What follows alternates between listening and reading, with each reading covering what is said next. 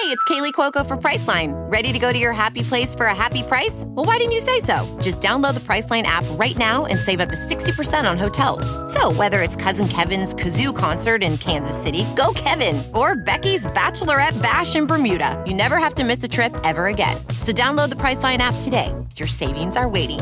Go to your happy place for a happy price. Go to your happy price, Priceline.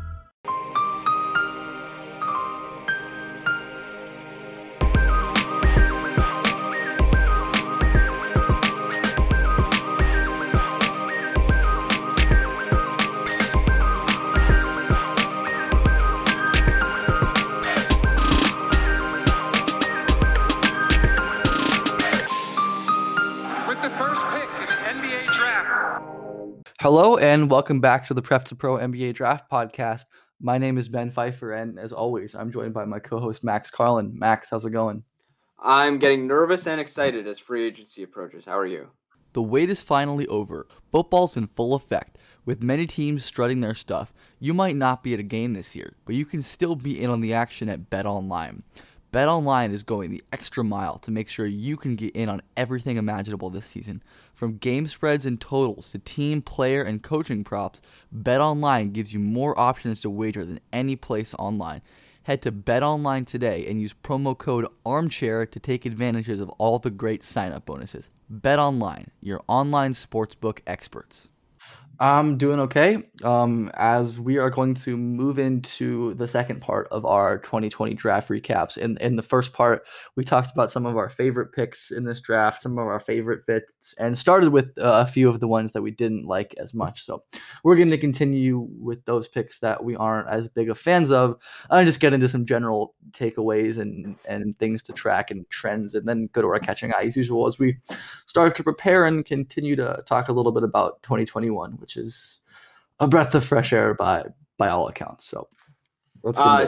Same caveat as in part one. We're recording this on Friday, November 20th at 4 p.m. Eastern, which means that free agency is about 2 hours away. So if any of these teams change dramatically between now and Wednesday when this will be released, we didn't know about it. We'll try to account for that in places where it's relevant, but we don't think it'll be relevant in too many spots. If you listen to part one, we talked about that a little bit with the Knicks and Obi. We're accounting for it as much as we can, but we don't know if something big happened. All right, so the next pick, or our first pick that we're going to talk about in this one is the 10th overall pick.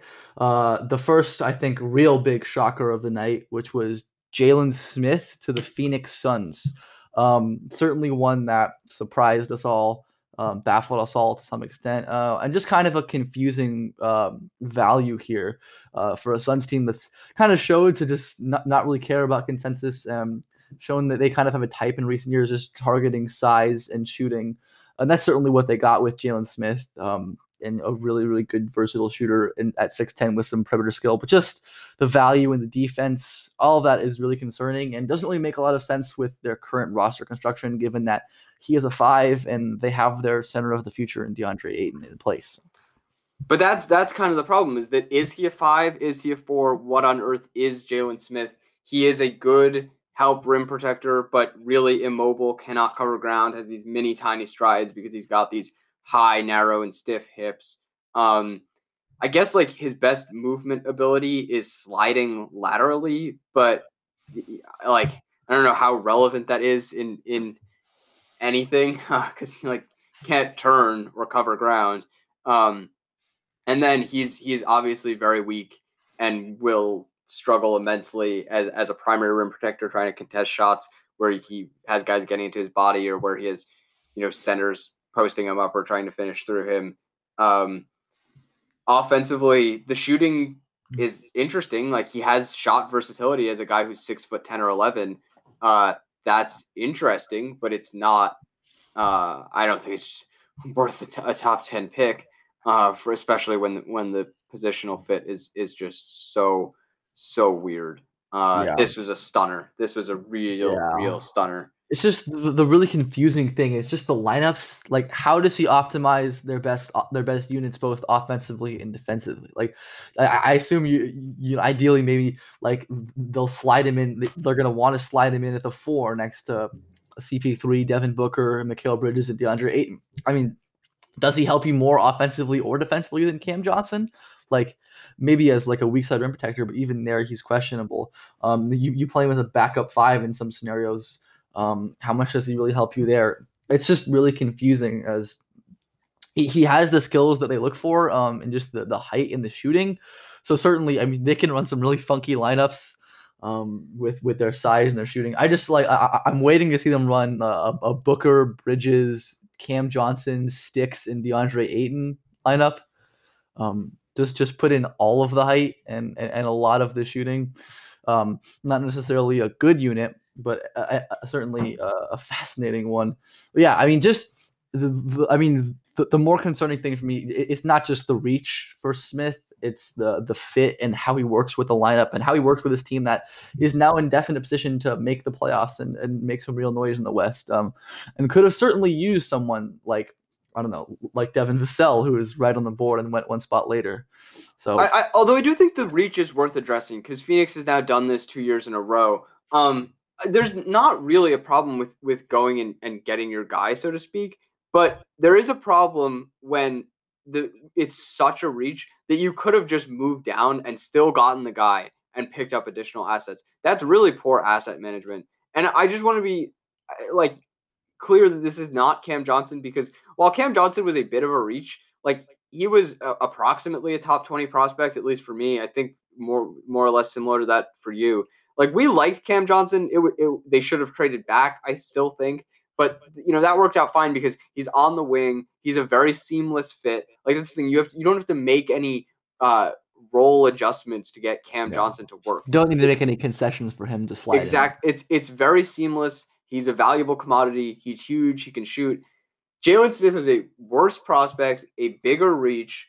I think they could have traded down to get him. You have to make concessions to get value out of him. I still don't even know if that's possible to do in the NBA. I don't know that there is a role in which you extract that much value from him. It's not the same thing as Cam Johnson. It's the same only in that it was a reach and poor asset management. Even if it works out, it's going to work out in such a specialized way that it's not analogous to Cam Johnson, which was, I think, a much more understandable pick and a reflection of kind of what's valuable in the league.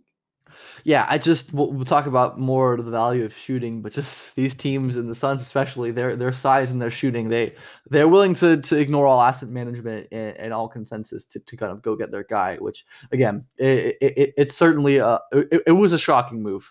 And one that's definitely questionable, especially given who was on the board at the time and who went right after him to the Spurs at 11. Yeah. All right. It's time. Aaron Nesmith, 14 to the Celtics. Do you want me to go through why I don't like it first, or do you want me to make the case for him on the Celtics that has occurred to me that I think is a reasonable case to be made, even though I don't buy it and still don't like it? Sure. Let's make that case. Why not? Okay, here is the case for Aaron Nesmith on the Celtics. The Celtics do not have an offense that incorporates a heavy amount of off-screen bombing. They also haven't really had the personnel for it. The only guy that they've had in that mold who's really an off-screen bomber is Carson Edwards. But Carson Edwards has the problem of being 5'10" or 11. And therefore, when you see Carson Edwards, I think it's a very reasonable assumption to make, especially in light of the fact that that he's a great shooter, that he's just a point guard and you can play him as a point guard. That is not the case. Carson Edwards can't really dribble. He can't do anything inside of the arc. He is an off-screen bomber. He's a shooting specialist. That's not how the Celtics used him, and it's understandable. So could you make the argument that a guy who's 6'6" and an off-screen shooting specialist will be used differently, that the offense will change to incorporate that off-screen shooting? I could see the case being made. I don't really buy it. I don't think that coaches tend to really overhaul their offenses to accommodate 14th picks. Especially when your team is already very good and has an established offense in place. When you have two elite offensive players already on your team. I don't buy that. I think that, we won't see that, but you can make the argument that it'll happen, and then they can extract more offensive value out of Nesmith. You can make the argument that the hitch in his forward momentum pull-ups is correctable, and if that's the case, he can fit more seamlessly into what Boston currently does. And I think maybe the strongest argument is that you can be higher on Nesmith defensively in Boston than you would be elsewhere, because he is 6'6", strong with a 6'11" wingspan, and has shown genuine facility protecting the rim as a help defender, that he has had some really good moments there. And that Boston is a spot where they have been very aggressive, getting guys positioned on the help line, ready to deter shots at the rim from that wing position. So I think you could certainly make the argument that Nesmith is in a really good spot to extract defensive value from him, even though he doesn't have the best awareness, mobility, lateral quickness. And then on the ball, the hope would be that the lateral quickness is less of an issue because he's long and strong and that he has some recovery tools there. So Yeah. I think you can make the argument that a little bit of tweaks to the offense, and it's a spot to extract a lot out of him defensively, that it could work. I'm skeptical of these points. I don't know that they're the case. And even if they are the case, I don't know that he returns that top 14 value or is better than the guys that they passed on for him. I also should say that the analogies that some people want to draw to Duncan Robinson are pretty ridiculous. Nesmith is not that level of shooter. He doesn't have that kind of range. He can't shoot off the dribble. He doesn't have Robinson's playmaking ability if he does get run off the line. And then crucially, the Celtics don't have Bam Adebayo. They don't have a guy who can flip screen angles like that, who can handle like that, who can make decisions like that. They like maybe Grant Williams is that someday. That seems unlikely. Bam Adebayo is kind of one of one, and neither Bam nor Duncan Robinson is himself without the other. They're kind of a singular entity. So Nesmith is not Duncan Robinson. That's not replicable. That's not how the Celtics offense functions. So that's the case for Nesmith. Ben, do you want to get into like the broad case against him? Yeah, I mean the thing is like you kind of mentioned with not returning value, even if all of that does go well, and all of it succeeds, he still is lagging so far behind in the areas of decision making and handling and advantage creation, which even if the Celtics commit to using Nesmith off of motion and never give him perimeter attempts, that either either there's the situation where they fully commit to him as an off-screen bomber and don't give him any perimeter reps, which is just probably not a great use of the 14th pick in terms an off-screen bomber who's not Duncan Robinson and won't help you at all in any other way offensively. But if they do give him perimeter reps, decide we'll tweak on ball reps. On ball reps is what I mean. Yeah. Just with what the Celtics ask their perimeter guys to do, just have that dribble, pass, shoot skill set. If there, is that any desire or decision to say, we'll try to play Nesmith on the ball. He was a lottery pick. We think he can do a little bit of this. That's not going to be a good situation for him, just because he doesn't have the burst or the advantage creation ability or the decision making or the playmaking or the pull up shot creation or the on ball difficult shot making or the finishing to really be confident and competent on the ball as kind of a self operator. So that, especially as you get deeper into the playoffs, that becomes a struggle. And then defensively, if the lateral quickness isn't good enough, someone who can maybe be targeted by better teams in the playoffs as well. Obviously, it's always harder to target bigger wings, but if you have someone who's really able of carving up his lateral quickness deficiencies, he's going to lose value in the playoffs, which is really important. And then just a few more concerning points. It's another wing now in Boston who is low field, bad defensive communicator, bad decision maker, who has poor awareness off the ball, who loses guys off the ball. And then to address the shooting, he is not a 52.2% shooter. The 115 shot sample from his sophomore year is about 50% smaller than his freshman year sample. His freshman, or I guess the freshman year sample is about 50% larger, of 175 3-point attempts at 33.7%. So his aggregate across the 2 years is 41% on 290 attempts. I think that's about what his true talent level is. And that's still not even a third of the way to a real stable sample. I think that's about what he was probably as a college shooter, and in the NBA, you're probably looking at a high 30s guy. He's a very good shooter. He is not a 52.2% shooter. He wasn't the best shooter in the draft. I know that people really like citing that number because it looks good. It's such a small number of attempts, and there's just no way that I think you can be intellectually honest and make an argument that that's a more valuable sample than the freshman year, or at the very least than the aggregate sample. And if you're looking then at the aggregate sample, it's worse than Desmond Bane at the very least. But yeah, this was rough. This was not good. Yeah, it certainly wasn't the best pick in the world. Nesmith as a sophomore, just again, not even close to the shooter that Desmond Bane is over the stable sample, over 4 years. Nesmith not even that much younger than Desmond Bane, not that much younger. So yeah. But I mean, by all accounts, a great dude and can shoot, and hopefully it works out. I think there's a reason for optimism with the defense in Boston in particular, but we'll see. Yeah, we will. So next we're going to go on to another Knicks selection. That is Immanuel Quickley, who, what was he, 24, 25, I think? 25, I believe. I'll double check. 25. It was one of their traded picks. Just, again, a real shocker to see someone like Quickley go high.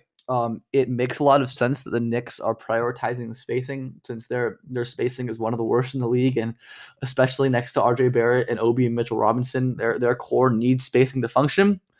But passing on guys like Desmond Bane and Isaiah Joe, with those guys on the board, and taking Immanuel Quickley is really confusing. Quickley, obviously a very, very good shooter, an elite free throw shooter. An awesome volume and versatile shooter off of movement, a little off of the dribble as well. But just being 6'3" and being a shooting specialist is kind of not enough to be a real NBA player, or at least a really, really valuable one. It's Quickley just not an advantage creator, not a great playmaker, just too small and not really brilliant enough or strong enough to be an impactful defender. Just, I could see the Knicks trying to play Quickley at point guard at some points and have him try to create, and that's just not going to go well. He also needs to be kind of used as an off-screen bomber. And I'm color me skeptical of the Knicks actually doing that full time with Quickley. I think in theory he could help open the floor for them, but just the value it is not good here. Yeah, I just worry so much about what happens when Quickley gets run off the line. I think it's almost guaranteed to be bad from a decision-making standpoint, from a getting to and finishing at the rim standpoint. He's got some touch on his runner, I guess.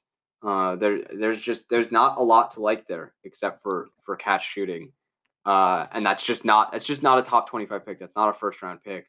I think that's something that I've seen people arguing for Nesmith as well, that if he just hits spot ups then it's fine. But no, that lots of guys can just hit spot ups. You don't spend a lottery pick on that. You don't spend a top 25 pick on that if it's a 6'3" guy who just hits spot ups.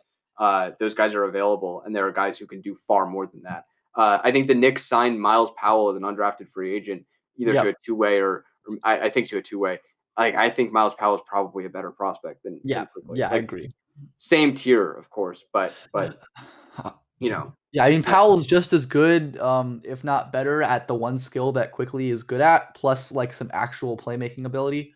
And just it's just a much more diverse scorer. Even if they have similar issues, but still, 6'3" catch shooters. Yeah, it's shooting is really, really important, but I think there's just a misunderstanding of what else you need. You need more than spot up shooting to be a valuable fourth or fifth starter. You need ancillary skills. You need plus decision making, or a little bit of handling, or some special passing, or finishing, or cutting, or foul drawing, or something. Which is why we like Desmond Bane so much as a guy to be picked in the 20s, because he is that elite level shooter, or not NBA elite level shooter, a high level shooter who has all of the ancillary skills you could want. He's got the team defense. He's got very plus playmaking for the role. Great decision making. Like exactly. Like he has all the ancillary skills you want. That's why he's a good bet to be a solid rotation player, or maybe in the right situation, a bad starter. Like that, he has the ancillary skills that you want that bring a guy over the top instead of just being a shooter. Yeah, and quickly brings you none of that, and just very concerning. Okay, next we have that I'm only going to talk about once because it causes me too much pain. The Celtics at 26 selected like probably my single least favorite player in the draft, Peyton Pritchard, point guard out of Oregon. Going through this quickly, so I don't have to think about it too much. I don't trust him to create good shots for himself. He's a good shooter and a really talented college shot maker as a small guard, but the diet of shots that he lives on is incredibly difficult and unsustainable, and that's why you saw a variation in his shooting percentages across his years at Oregon. He really just takes tough shots. He is not a good decision maker at all. He's really a score first guard and leaves a lot on the table as a decision maker. And then defensively, I thought he was pretty terrible at Oregon, just like dying on every screen, really conceding a ton of dribble penetration. Like he would just halfway through a drive, just like totally give up. Maybe that gets better with a more reasonable offensive role. I consider me skeptical for a guy who's also really old. I just don't think he's much of an NBA bet. I think that the absolute upside you're looking at with him is like a third or fourth guard. That's crazy to me to take in the first round. Is he better than Brad Wanamaker at his peak? Oh, God, no. No, I think Wanamaker is a pretty good player. Yeah, I do as well. Is he better than Trey Waters? Almost certainly not. Oh, right? No chance. No chance. No, Waters is really talented. Yeah, so I thought this was really awful. It made even more painful by Malachi Flynn going 3 picks later, and that's just going to be something that's so painful to track that with that divisional rival, you're going to have Malachi Flynn, who I believe in so much, and then you've got Pritchard, who I think is not even the best NBA bet. Yeah, that one was rough. That one, I like Nesmith. I can make the case for. I can understand the logic with Nesmith. I can see a way to it working out. Pritchard, it's tough. I think what you're shooting for is something that's not that valuable in the first place, and I don't think he's a good bet to be that. This was, I think one of the worst picks of the night for sure. Yeah, I mean, the traits you look for in backup point guards, you want some kind of, if they're a backup point guard who's going to run your bench offense, you want some kind of advantage creation. If not, or even if they are, you want sound decision making, someone who's not going to make a lot of mistakes, and you want defense. So, yeah, Peyton Pritchard gives you none of that, which is a real issue, as he's not better than any of the backup guards the Celtics have had. He doesn't really do any of the things that you want your backup initiators to do. It's just end of the value. I think both of us had him like in the 70s or 80s. Like it's just a baffling selection to me, like especially like given all of the guards. Like we talked about the guard depth, and some guards are going to get picked higher, some are going to fall, some might go higher than we expect. I don't think we expected Peyton Pritchard to go this high. Passing on Nico and Dotson and Terry and Riller and all of these guys, and Trey Jones even, and Malachi Flynn. It's confusing. It's really confusing. Yeah, not good. All right, next we've got. Well, I guess this next one is kind of a group. It's these traditional bigs who went throughout the first and early second. Specifically, Udoka Azubuike at 20. What did it end up being? 7 to the Jazz? Yeah, 27, I think. Yeah. Yeah. Doak 27 to the Jazz. Isaiah Stewart 16 to the Pistons. We can throw Carey at 32 to the Hornets. Oturu at 33 to the Clippers. Even Nick Richards again. Nick Richards was the other one I was thinking at 42, also to Charlotte, I believe.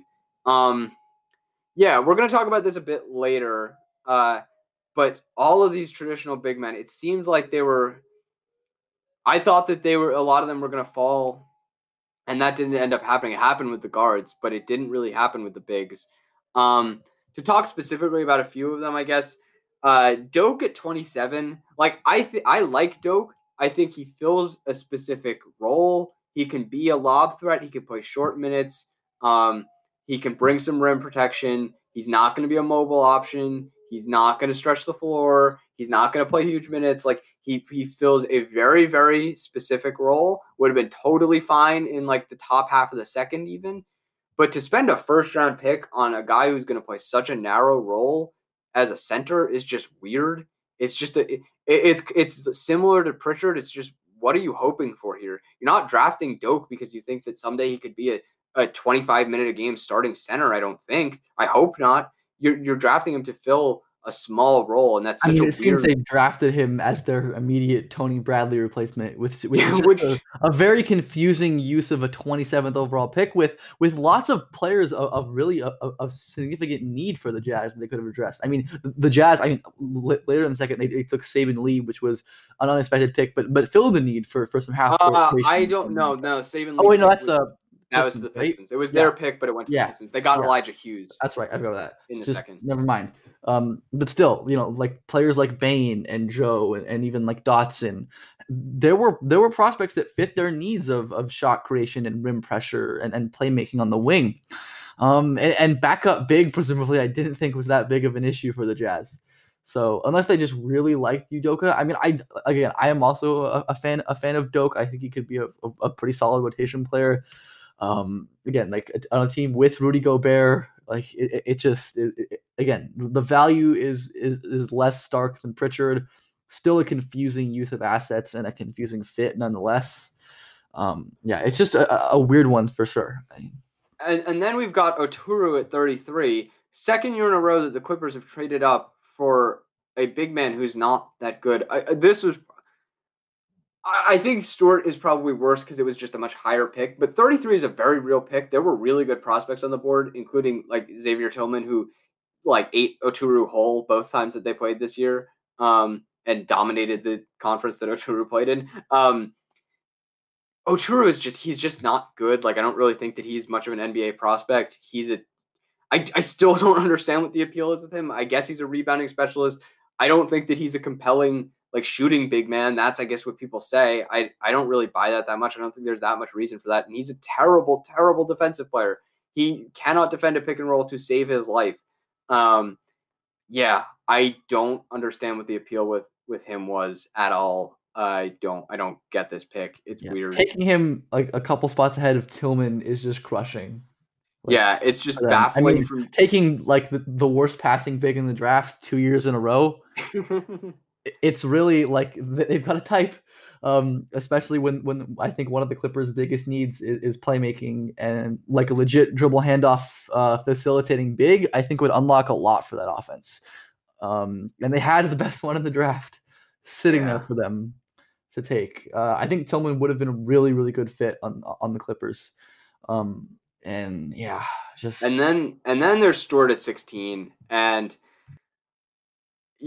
this one was stunning. I don't really know what they could possibly. They to go from taking Killian to taking Stewart at 16 was rough, especially with who was on the board. That there were some real compliments to Killian available. There was Maxey available. There was Hampton available. That they could have gotten a guard who could bring the rim pressure that you need alongside Killian, and they went for Isaiah Stewart, who, like we talked about with Killian, you want like ideally a dual threat roll pop big man, and Stewart is neither. Like, he can't jump, so he's not a lob threat. And I think that the idea that some people have of him as a shooting big is possible. I think it's more possible than Oturu, but I don't know that there's that much reason to bet on it.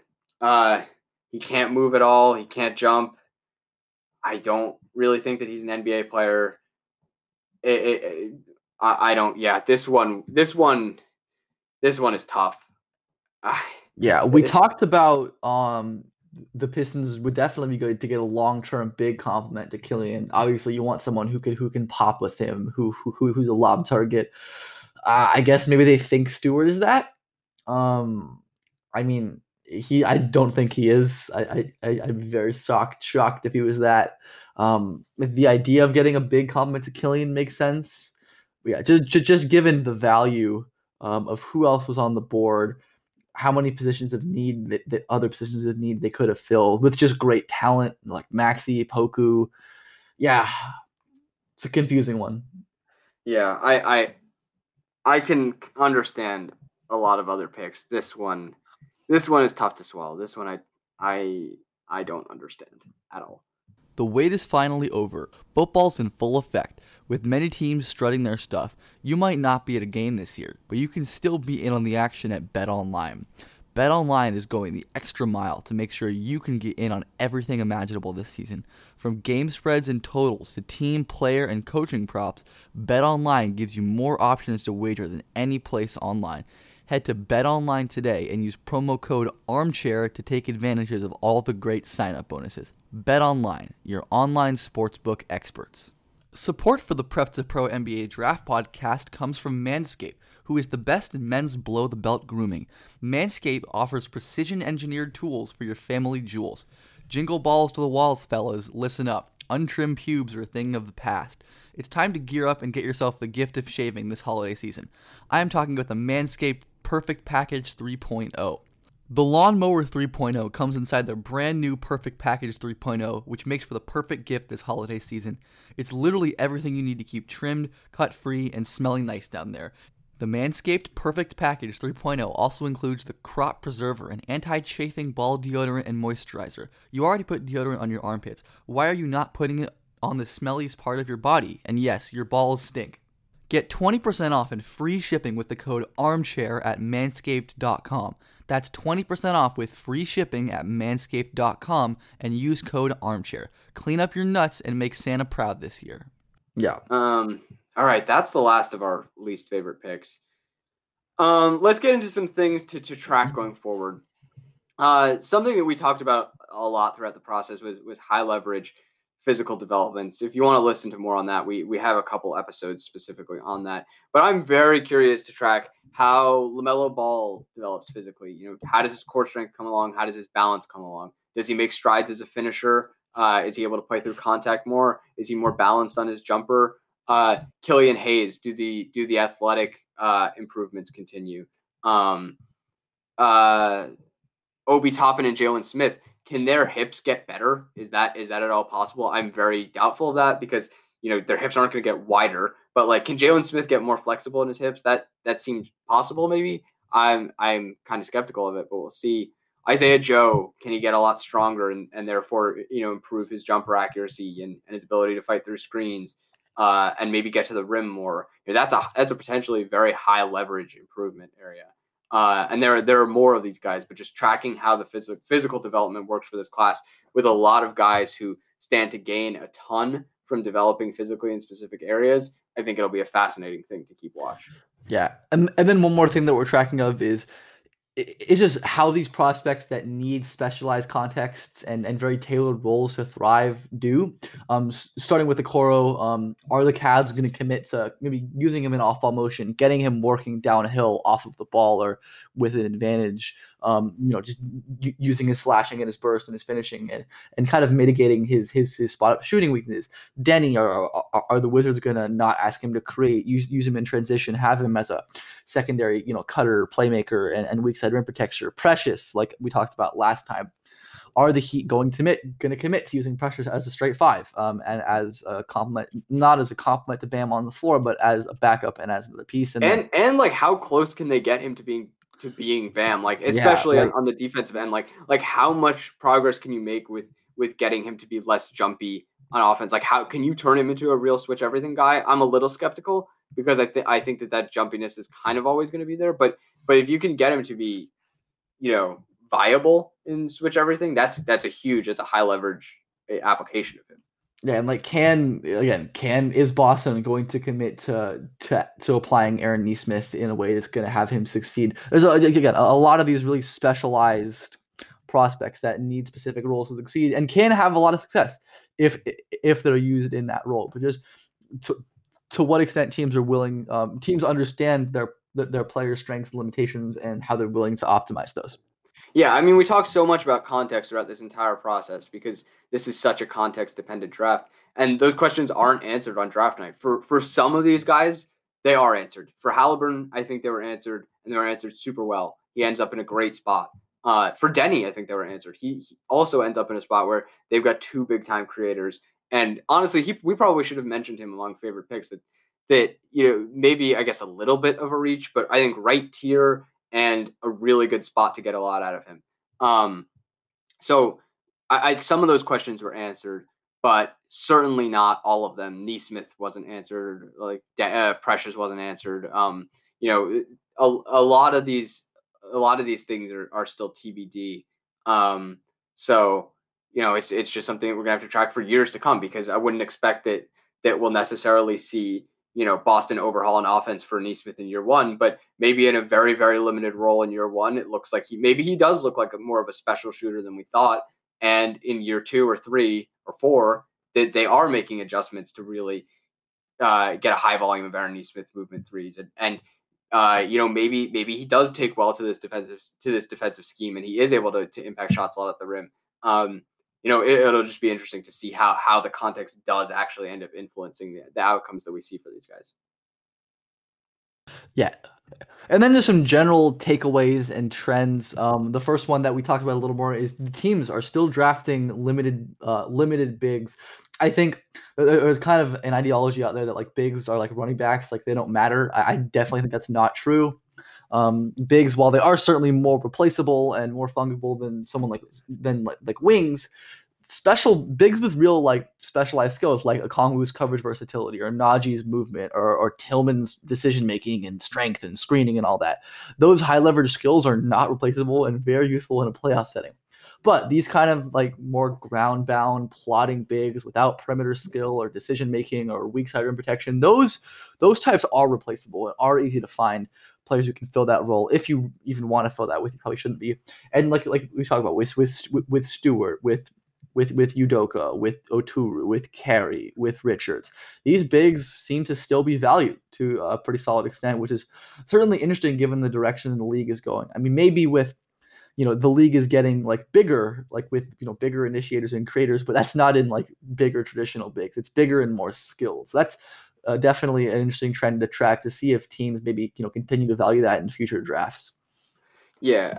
If you're not getting a once in history talent like Nikola Jokic, a big is not going to be the center of your offense, and therefore is probably not going to be the ultimate team building piece. However, like the perfect big man is probably like the perfect complementary piece and really a significant ceiling raiser. I mean, you see how much of a ceiling raiser Anthony Davis is by being the team defense and coverage versatile like key that he is, while also getting his offense in ways that are just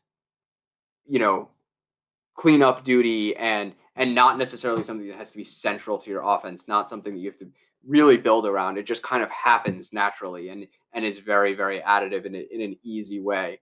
That sort of guy is super valuable. That's why Onyeka Okongwu is super valuable. That's why someone like Tillman is potentially very valuable, or Killian Tilly. But it's these, a guy who's 6'11", can't move laterally, can't jump, is a post-up college big man who's good at that in college. Like, that's not going to be the center of your offense. What is he going to be in the NBA? I guess Vernon Carey is not the best example, because I do think that he has some like role man ability and maybe some face up ability and maybe could shoot and is kind of nimble. But what is Isaiah Stewart, who is a post-up big man in college? What is a guy who's 6'8", can't jump, doesn't pass, like can't really handle, as of now can't really shoot? Like, what is this guy in the NBA? He's not a post-up big man. You're not posting up Isaiah Stewart. So is he playing as a role man? What pick and roll coverage is he playing? I don't understand how this guy is supposed to generate value. I'm curious what the Pistons think. I'm curious how they're going to try to use him, but I'm certainly skeptical of the value. And the same thing applies to Oturu and less so Doak. Doak fits a very specific role, and it's just a question of how much value you can get out of him. But I just don't know what you're doing if you're drafting Isaiah Stewart or Daniel Oturu. Like, what is the plan there? And the NBA continues to do it. You have all these guys going in the top 35. It was weird. Definitely weird. Yeah, and the next trend is, as we talked about a little before, just we see how much the league values shooting. We know how much the league values shooting. They continue to just push the bounds of how much the league values shooting. The Jalen Smith pick, most emblematic of this as well. Valuing shooting, valuing 3-point percentage specifically, as they don't value as much a guy like Maxey, who was a bad 3-point shooter in college but is an obviously good shooter. Value a guy like Sticks and someone like Neesmith, who has the 52% 3-point. Value a guy like Quickly, someone like Pritchard, who are all like accomplished shooters. Like it's like I think the priority makes sense. Like spacing is king in the modern NBA, but there's just a misapplication of it, to me at least, and I think the smart teams are taking advantage of that. Yeah, the seeming reliance on 3-point percentage is weird, and we don't have. I mean, I'm not confident necessarily in my ability to project shooting out, but I don't think that going, especially off of 1 year shooting percentage, is the way to do it. I mean, if you flipped Aaron Nesmith's shooting seasons, it seems highly unlikely that he would go in the lottery. If Cole Anthony shot to his true talent level, I think there's no way he goes at 15, and probably he might go 10 spots higher. Tyrese Maxey, the same thing is true. If he shot at his true talent level, there's no way he falls to the 20s. And then Quickly, again, if you flip his shooting seasons, there's not a chance he goes in the first round. He probably doesn't get drafted if you flip his shooting seasons. So I think that this reliance on 3-point percentage that we know is such an unstable metric on that small sample. I think that it's kind of a recipe for disaster.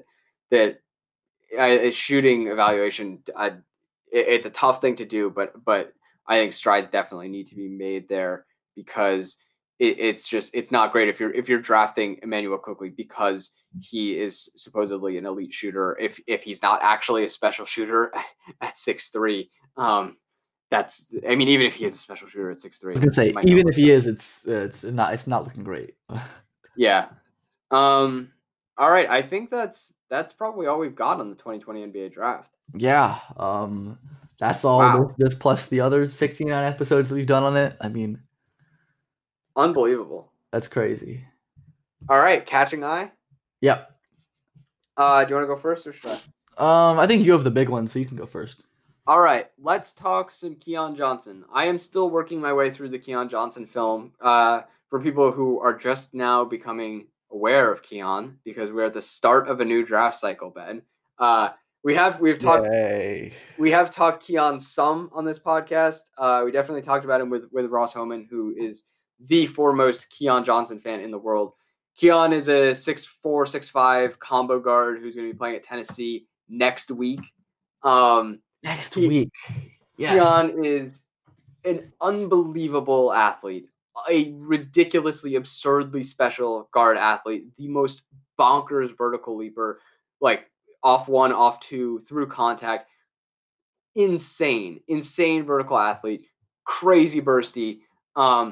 There are issues with him from like a feel standpoint, from a handling standpoint. The shot is somewhere between not good and good. I think there's a reason for optimism. It's tough to evaluate shooting for young guys. I don't know where Keon's at. That's going to be really important for his projection, but it's not a disaster.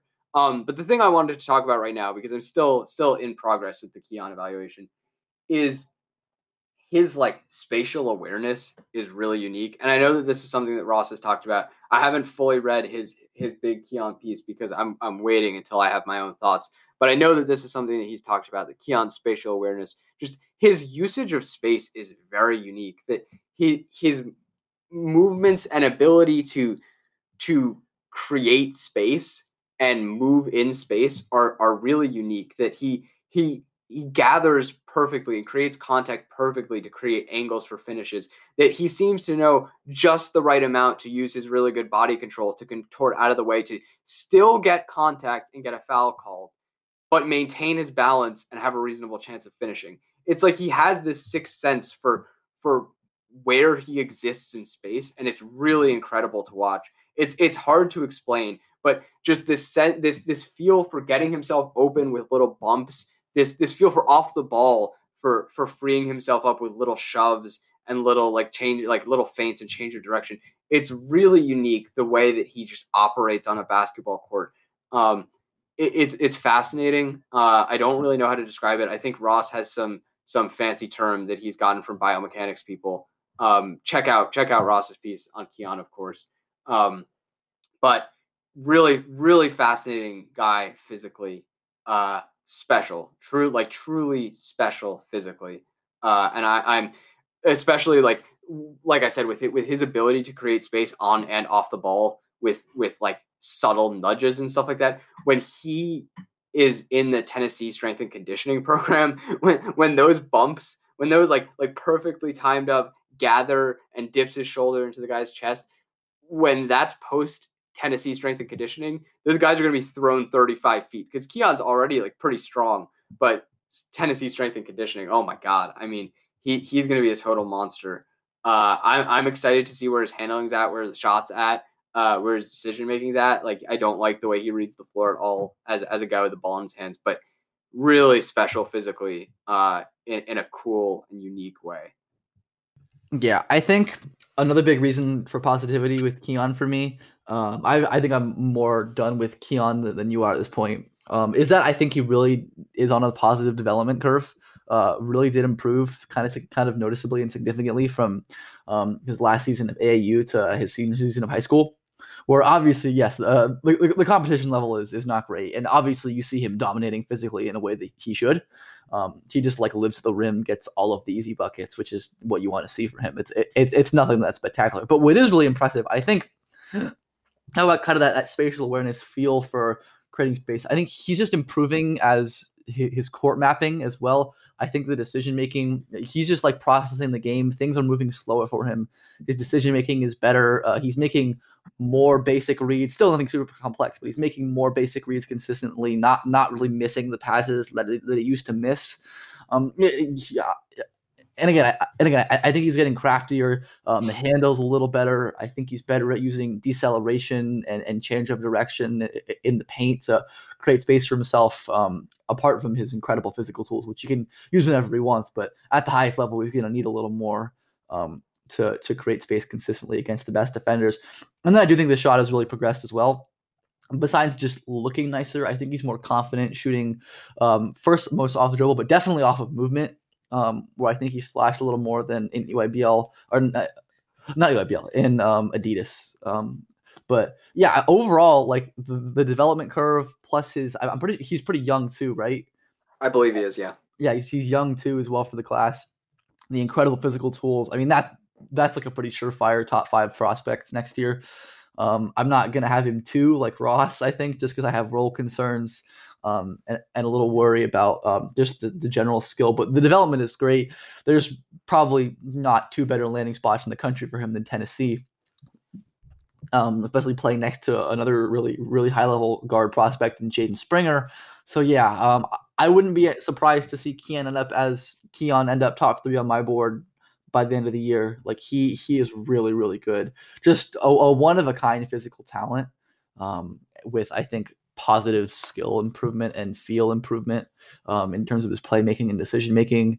Yeah, a really, really good prospect. Definitely one of the ones I'm most excited to watch. Yeah, and whenever this comes out, he'll play soon after. He might play the day after this comes out because college basketball. Next Wednesday.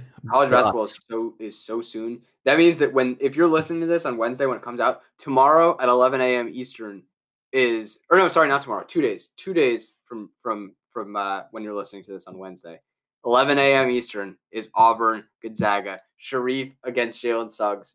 Oh my God. Suggs. Oh my God. I can't wait. I'm so excited. It's a huge test early. I'm so excited for Suggs also because we love Suggs. Excited for Anton Watson. Yeah, it would be fun. Hopefully Anton Watson was better than he was in the Gonzaga scrimmage because that was ugly, but it was a scrimmage. So,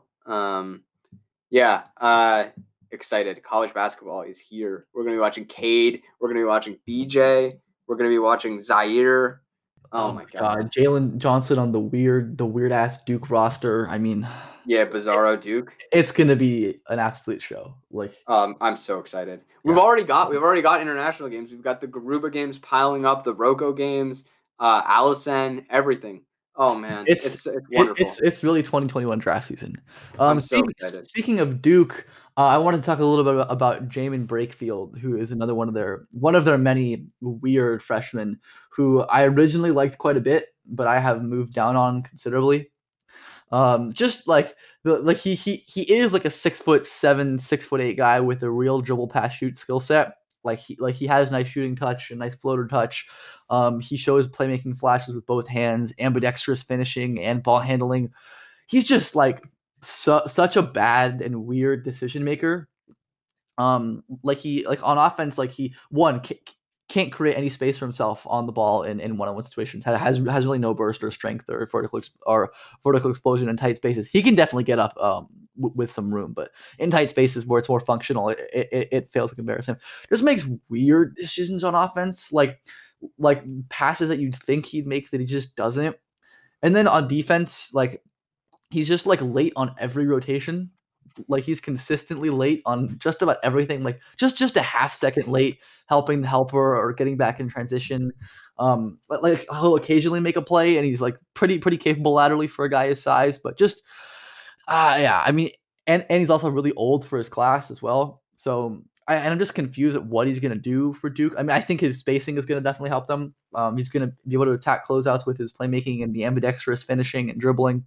Just more and more skeptical of what his NBA role actually is as someone who is a bad decision maker that can't create advantages, isn't an overwhelming athlete, is old for the class. Still someone I ranked in my top 60 just because I'm slightly optimistic about the skill set. But yeah, I'm definitely not the Jamin fan I used to be. Quite the contrary. I think he's probably like I don't know, like the 6th best prospect on that team, like 7th. I don't know. They have a bunch of good prospects, and I don't really think Jamin is among them. Ben, you've seen the light. We're happy to have you. Yeah. Would you like to do your next one? Yeah. More fun one.